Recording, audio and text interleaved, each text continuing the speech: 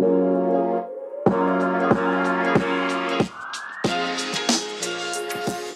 are Locked On Rays, your daily Tampa Bay Rays podcast. Part of the Locked On Podcast Network, your team every day.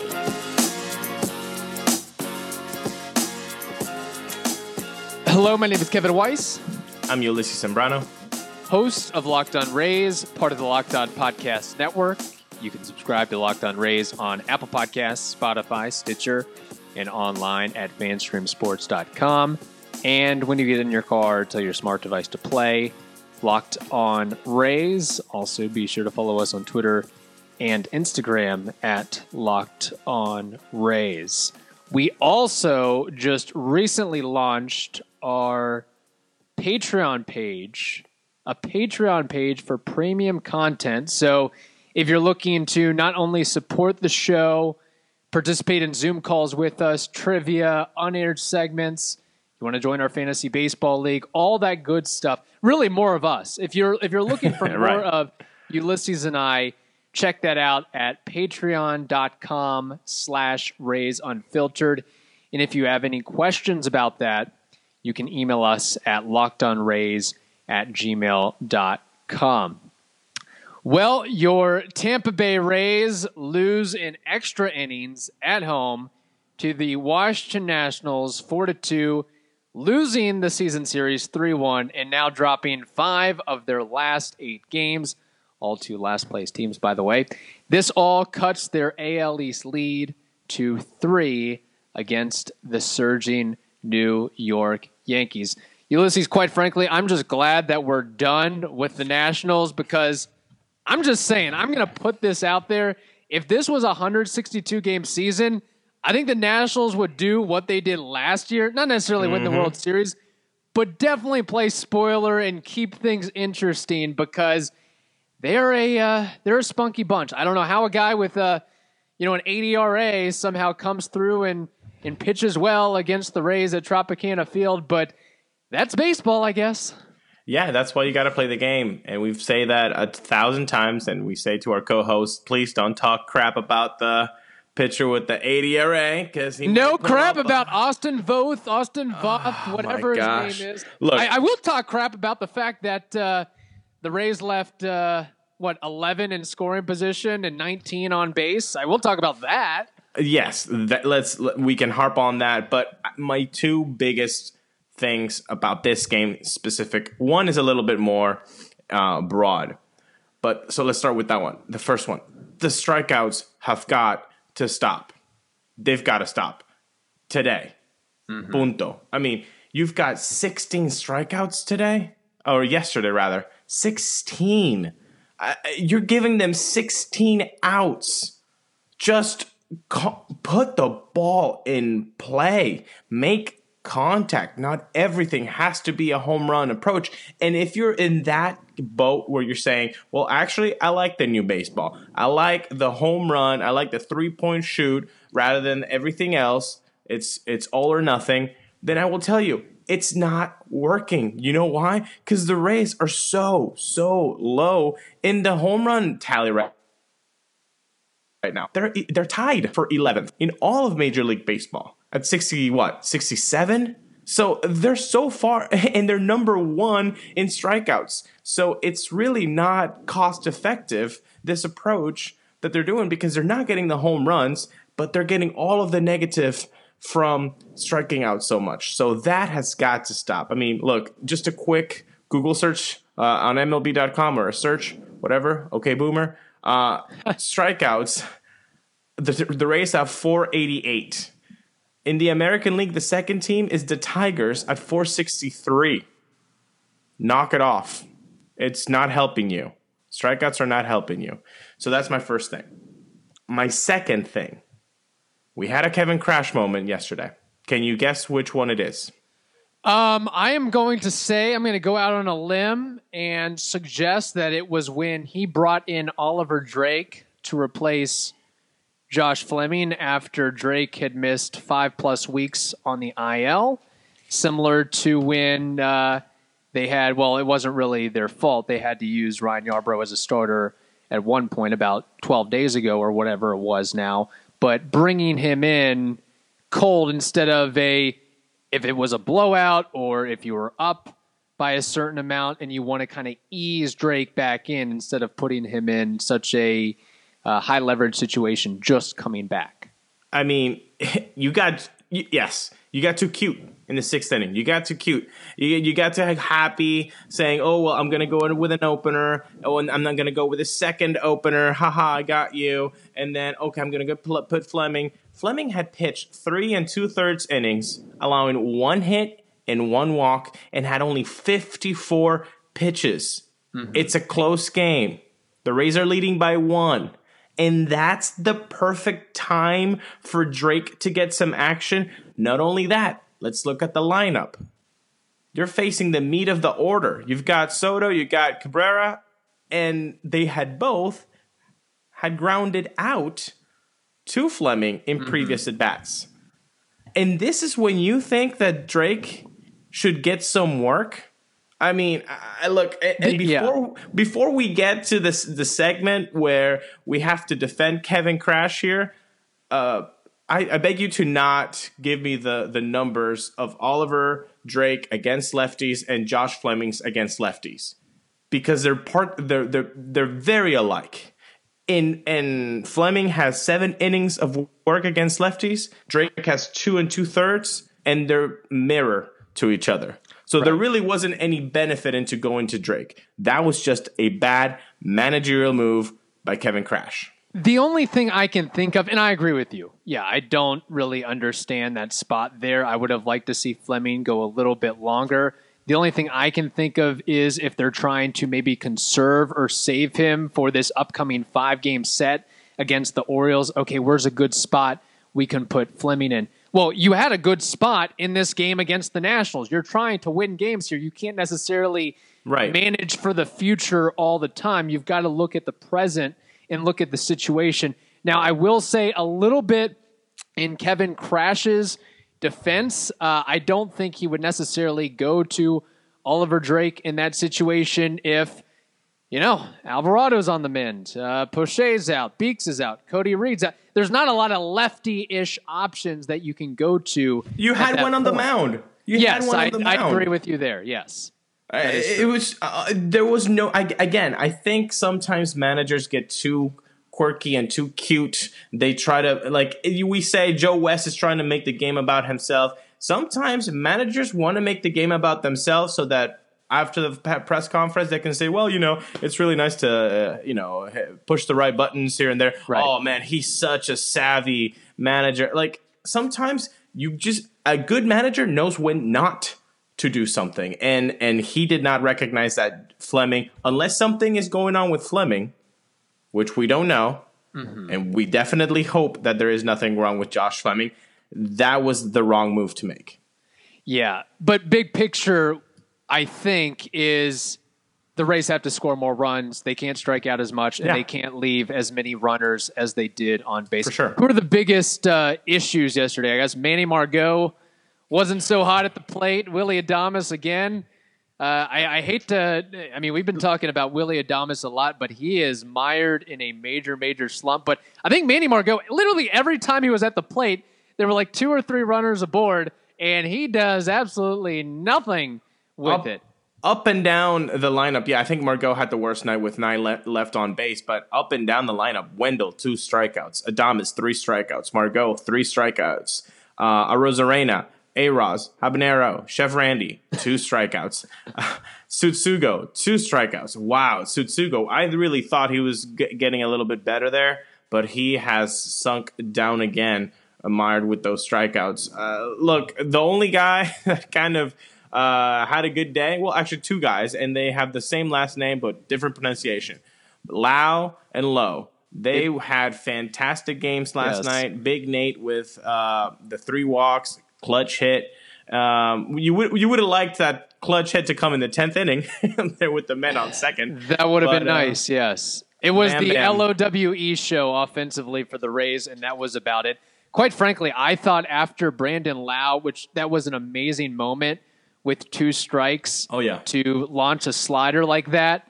Also, Nate Lowe earlier in the game, a 2-strike curveball for a base hit and RBI. Yeah. That was nice as well. Clutch, but I thought when the Rays tied it up there, I was like, they're going to win this game. That's it. There is no way that they're going to lose this game. And then, of course, Anderson misses a pitch. And it's going to happen. I'm not going to put this on Nick Anderson necessarily because he had come in with 14 scoreless appearances, and he had said in the postgame, it was bound to happen. You can't have a 0.00 ERA for your entire season or entire career. I'm sorry. Like, you can't put this on Nick. If anybody is putting this on Nick Anderson, which on Twitterverse or Twitter world, you haven't really seen people go after Nick Anderson, which I actually applaud fans for not doing so because that would be the wrong thing. Look, how many innings had he pitched already? 13 without letting in a run? I believe it was 14. It was a lot. It's been a lot. He's been – I mean, he had to clean up the mess the day before that Ryan Sheriff put the team in. He's been so good. Look, fans are very irrational, right? We're all very irrational about sports because this is just sports, right? But we're irrational about it. He has been so effective that irrational fans that turn against a player very quickly are saying, no, you can't really put it on him. So, like, that just tells you how good Nick Anderson has been. By the way, if you're looking at his ERA after yesterday, it's okay. It's still at 0.69. Nice. That works. You know, it'd be nice to maybe alleviate some of these strikeouts. One, Willy Adames not looking at fastballs in the zone and then swinging at breaking balls way outside of the zone. That'd be one thing. But it would really be nice, and I don't know if this is going to happen soon or in the playoffs or whatever, but having Yandy's bat in the lineup that just puts contact to the ball and gets on base, that could have been a different ball game if he was in the lineup, quite frankly. I gotta hate the strikeouts. Just have got to stop. I mean, it's ridiculous the rate at which is happening because you're not seeing the results. I mean, if you're telling me that you are going to be okay, let's bomb away. Well, you're not bombing away anybody. Look at the Yankees right now. The Yankees are number 1 in the American League with home runs, and they're second to last in the American League in strikeouts. I mean, that's working. That's working. Don't be this team that strikes out so much, doesn't put the ball in play, doesn't have the power to compensate it. It's just not helping you. Yeah, and that's not the Rays game. The Rays game isn't just being like the Bronx Bombers and hitting a ton of home runs. You've got to manufacture runs, and baseball 101 here, you can't really manufacture runs if you're striking out all the time. Maybe it was a psychological thing where they're thinking, oh, look at Austin Voss ERA. Look at this pitching staff. We can go to work here. This is our opportunity. We've talked about this. I brought this up a week ago. We're playing down to the competition. Rich Hollenberg said this. Now it's 10-9 against teams under 500. You said 5 of the last 8 losses have been to last place teams. We're going against the Orioles, not a last place team, but certainly out of contention now. Again, we all screamed for joy for this schedule. It ain't working. It ain't working. Unfortunately. And the Rays have a 5-game series upcoming, 5 games in 4 days against the Baltimore Orioles on the road. We got some comments from listeners here on the Rays. Peter Glasgow says, not a vent, really, but I'm disappointed with myself for being disappointed with the team. A losing September, at least so far, is exactly what's not needed in the run-up to the playoffs. Has the team already peaked? I absolutely hope not. Sarah Giberson says, why do we continue to play down to the crappy teams? Good question. And Chris Godwinston at TB_Bucks_4Life says, all started when Cash put Drake in there, which made absolutely no sense. We are on board with him there.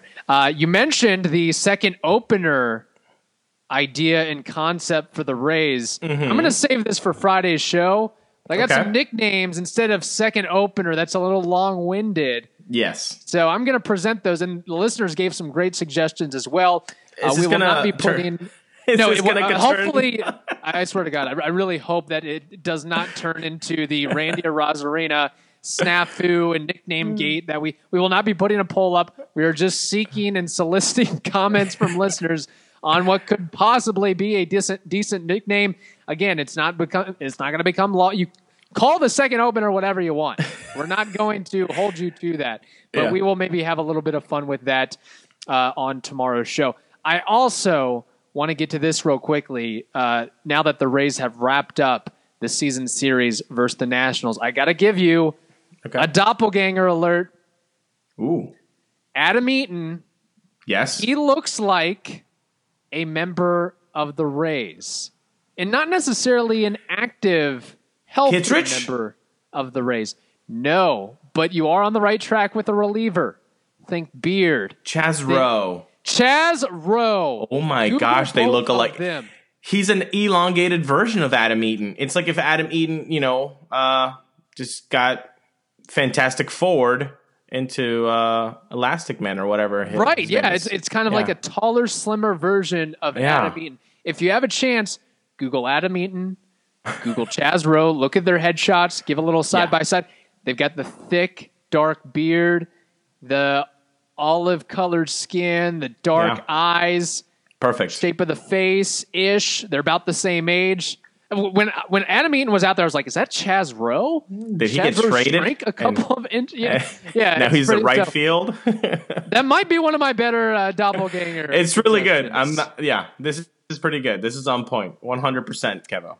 It's better than the Bradley Cooper. What was the guy's name? Kickham? I've apologized for this. It was a stupid idea. I was emotional. I had just watched Wall-E, man.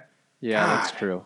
What's not stupid is your conversation that you had with Connor Newcomb, host of Locked On Orioles. You had an in-depth conversation. Hey, we can tell you about the Orioles, but what better guy to tell you about Baltimore than the guy who does a show about the team every single day? So we've got a good snippet from Connor Newcomb. That's coming up next.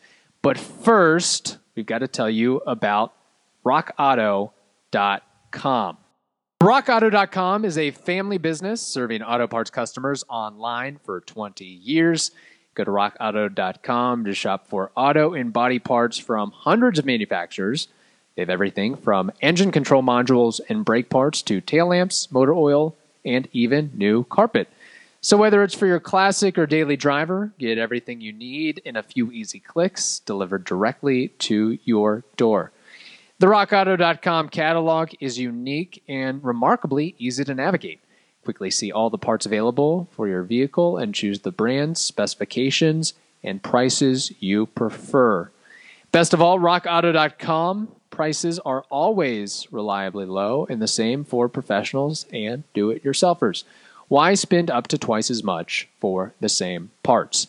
Go to RockAuto.com right now and see all the parts available for your car or truck, and be sure to write Locked On in their How Did You Hear About Us box so they know we sent you. Amazing selection, reliably low prices, all the parts your car will ever need. RockAuto.com. Now, this is going to be a 5-game series, which we mentioned at the top because, the one game wasn't played at the end of the series in the Trop. But, this has been an interesting season series so far because I think, shocking everyone, the Orioles swept the Rays at Camden Yards way back in July at the very beginning of this thing. And then they went to Tampa, and the Rays did take the 2 games they played there, but they were both very close games and well-played baseball games. It was not really the games we saw between these two teams last year.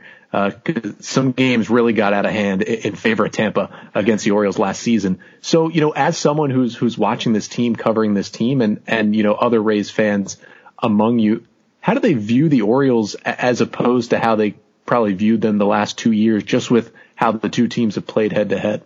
I think the viewpoint is the Orioles are a talented team offensively. They've got some bats, and you can see in the team stats how well they've actually done so far in the season. I think they're rated third in the American League with a 258 average. They're tied with Tampa in home runs, I think 66 to 67, something like that. So they're a good hitting team. There's good, bright starts there. I mean, you got Santander. I think he's hurt, though. You've got Mountcastle, who's been hitting the heck out of the ball, and he's been really, really interesting. Jose Iglesias has been a very bright spot. So I think the Rays fans do view the Orioles more as a very good hitting team, but it's the pitching that they're lacking. But you know, as you're saying, there are two bright spots that we might see this weekend, correct? Yeah, and we're definitely going to see Dean Kramer in one of the games of the doubleheader, who has made 2 major league starts so far, both against the Yankees, and has been great in both of them. And then we could see another rookie in Bruce Zimmerman, John Means, who was really the only Orioles bright spot pitching last year. After a rough start to the season, he lost his dad early in the season. It was really tough for him. Mm-hmm. He's really, finally found it from 2019 again, his last couple of starts. So it could be an interesting series. And you know what? Nobody expected it. And they're still pretty far out, because after a tough weekend in the Bronx, the Orioles are now 5 games out of the playoffs. Right. But the fact that they got about 10 games to play and they're not eliminated yet is exciting. And I think it makes these games more fun and maybe kicks the Rays up a notch as well and gets them ready for the playoffs. Well, I kind of wanted to get your temperature here, because as somebody covering the Orioles and being a fan, how does it kind of feel this 2020 season, going through a rebuild, but at the same time still collecting 21 wins when people did not see that coming, not being Boston basically, and with 12 games to go for the Orioles, still have an outside chance of getting into the playoffs? Yeah, I think at the beginning of this season, you saw a lot of national people saying, will the Orioles get to 10 wins? And obviously they got there pretty easily, but the assumption was this Oriole team is going to compete for the number 1 pick, and they might be slotted to get Kumar Rocker, the great right-hander out of Vanderbilt. Right. And then what happened was that Rays series, and they swept a really good team. They pitched incredibly well that weekend against Tampa, and you just saw they have some usable arms this year, and they took a series from the Yankees. And they played well against teams like the Red Sox and the Mets. All of a sudden, yes, they're 21 and 27 now, and they're probably not going to make the postseason, but they got themselves to a half game behind the Yankees at one point last week for that final playoff spot. And basically, I think there was a week there where people were mad that they wouldn't get the number 1 pick. And now we're at the point what? We're seeing the young players come up and produce. We're seeing some veterans produce. And it's basically saying they might not make the playoffs now, but this is going to do wonders for these guys' confidence going into next year, into the year after that. And maybe, just maybe, these rebuilds can take a varying amount of time. Maybe this year and all the success, maybe it cuts a year off the rebuild down the road. Maybe it becomes 2023 instead of 24, or 2022 instead of 23 when they start to, really compete again.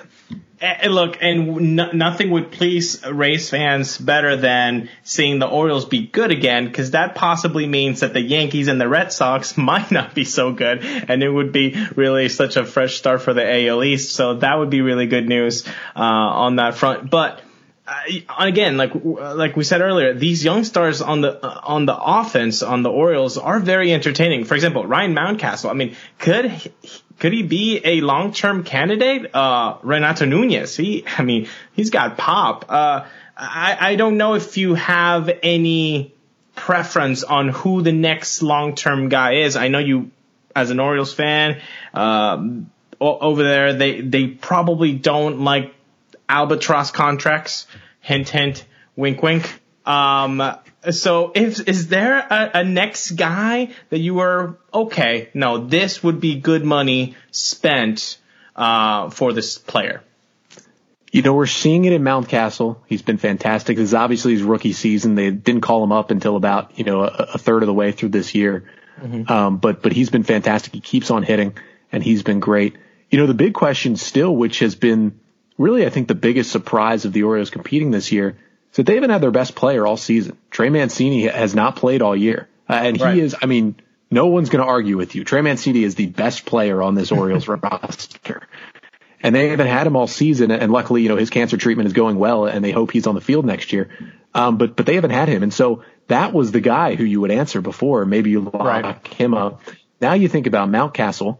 And then you start looking behind him and you think about maybe Santander, who was, maybe on the fringes of the MVP conversation before he got injured. He wasn't going to win it, but you thought he might have finished top 10 before he got injured.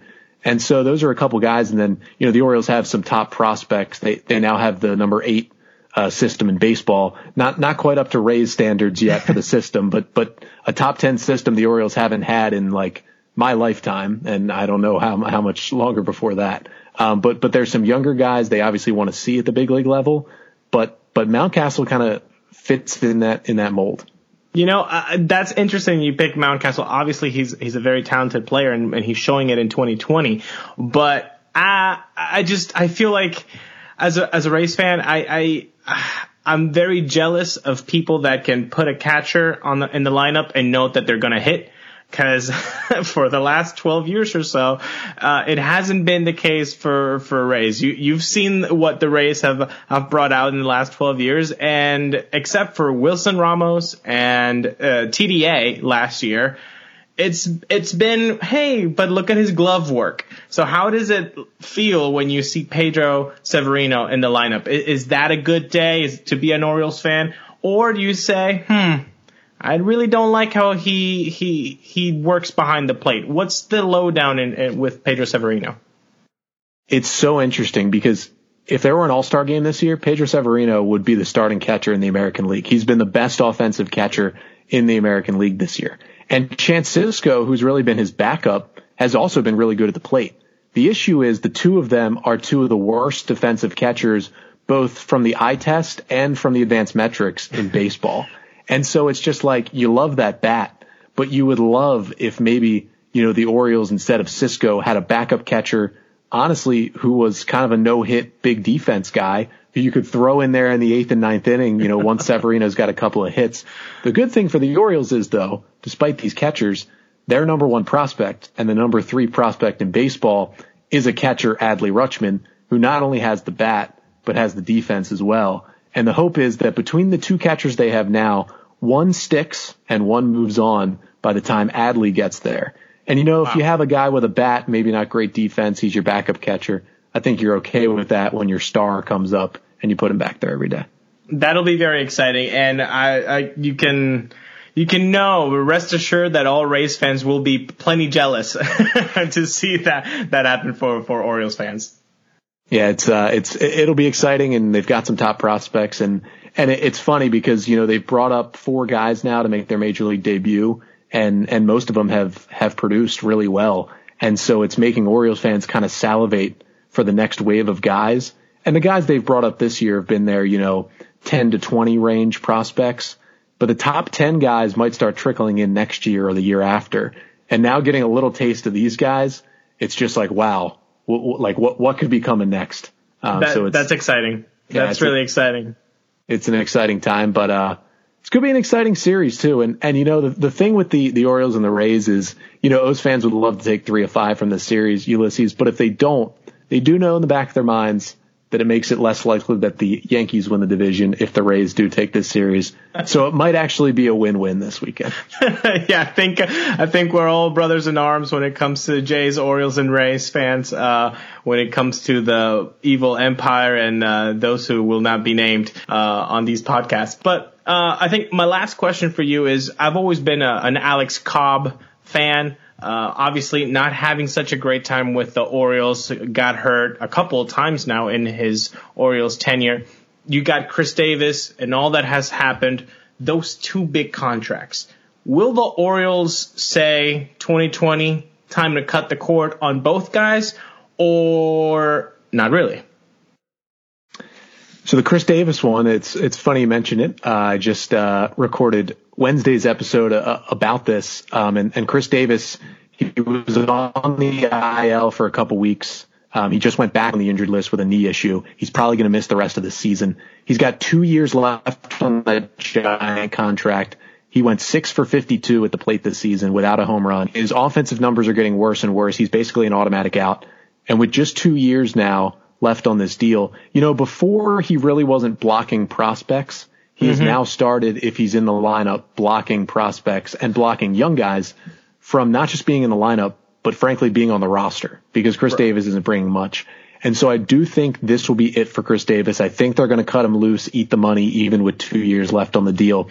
However, despite Alex Cobb's struggles this year, I do think because there's only 1 year left on his contract, he's signed through 2021. I do believe they'll try to work with him in the offseason, get him back next year. There was a little bit of talk about could they trade him at this deadline this year, but his last 2 starts before the deadline didn't go well, and it kind of got that out of the way. But I think the Orioles would love if they could get him back to at least just above league average starting pitcher Alex Cobb, where he can give you innings, be a veteran guy, and maybe just maybe flip him for one prospect at next year's trade deadline. Hold on to him, but it looks like you fall from grace has come to the end, and I think it's the end for Chris Davis. Yeah, no, it must be frustrating, right? You have to eat 2 years, which is what, 37 mil. So, but you know what? Again, you're seeing these prospects come up that you don't have the luxury to not play a Ryan Mountcastle and all these young starts that are coming up in the Orioles system. So I think if you're an Orioles fan, yeah, it must be a little bit frustrating, but really exciting for 2021, because after what you've seen in 2020, how can you not be excited about these young guys? Yeah, you're excited about these young guys, the more guys that might keep coming. You want to see all these guys in a full season. And the hope is, if Trey Mancini's healthy and he can get back and you put him in the middle of this lineup with all these young guys around him, you're thinking, all right, maybe the pitching's not there yet in 2021, but you almost kind of feel like the offense might be getting there by next season, like to competing level. I hate living in a what if world that never yields any positive results, but what if Mancini had actually been in this Orioles lineup? I mean, this could have been one of the biggest headliners of the season, is the Orioles would have gotten to the playoffs. Yeah, it would have been fun, but we're just happy his treatment's going well, and he's staying healthy as much as he can. And it looks like at this point, that he's on a track to return next season. Now we don't know anything for sure, but that's obviously the hope. And it's been great that the Orioles have kind of rallied around him as well, despite, his inability to even beat the ballpark at all this season. No, that's great. And that's what you hope, right? For guys like him, Cookie Carrasco, they're great stars for the game, very talented, and you just want them to be healthy. That comes first, and then hopefully they can get back into the field.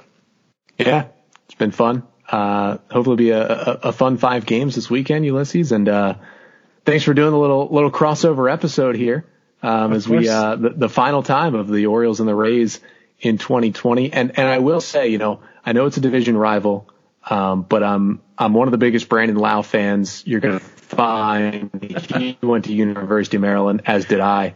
And you don't have many University of Maryland guys in the big leagues. So I'm a big Brandon Lau guy, and I will be supporting the Rays as we get to the postseason. All right, we hope you enjoyed that great banter about the Baltimore Orioles between Ulysses and Connor Newcomb, host of Locked On Orioles. Today, the Rays have a doubleheader, a 4:35 game, and then a game after that as well. At 4:35, it is Blake Snell going up against Dean Kramer. Ulysses, we know Blake Snell does not like pitching at Camden Yards. Hopefully he does a little bit better than he has in his past appearances there. Dean Kramer, interestingly, is the first Israeli drafted by an MLB team. How about that? That's awesome. Good for him. That's really cool.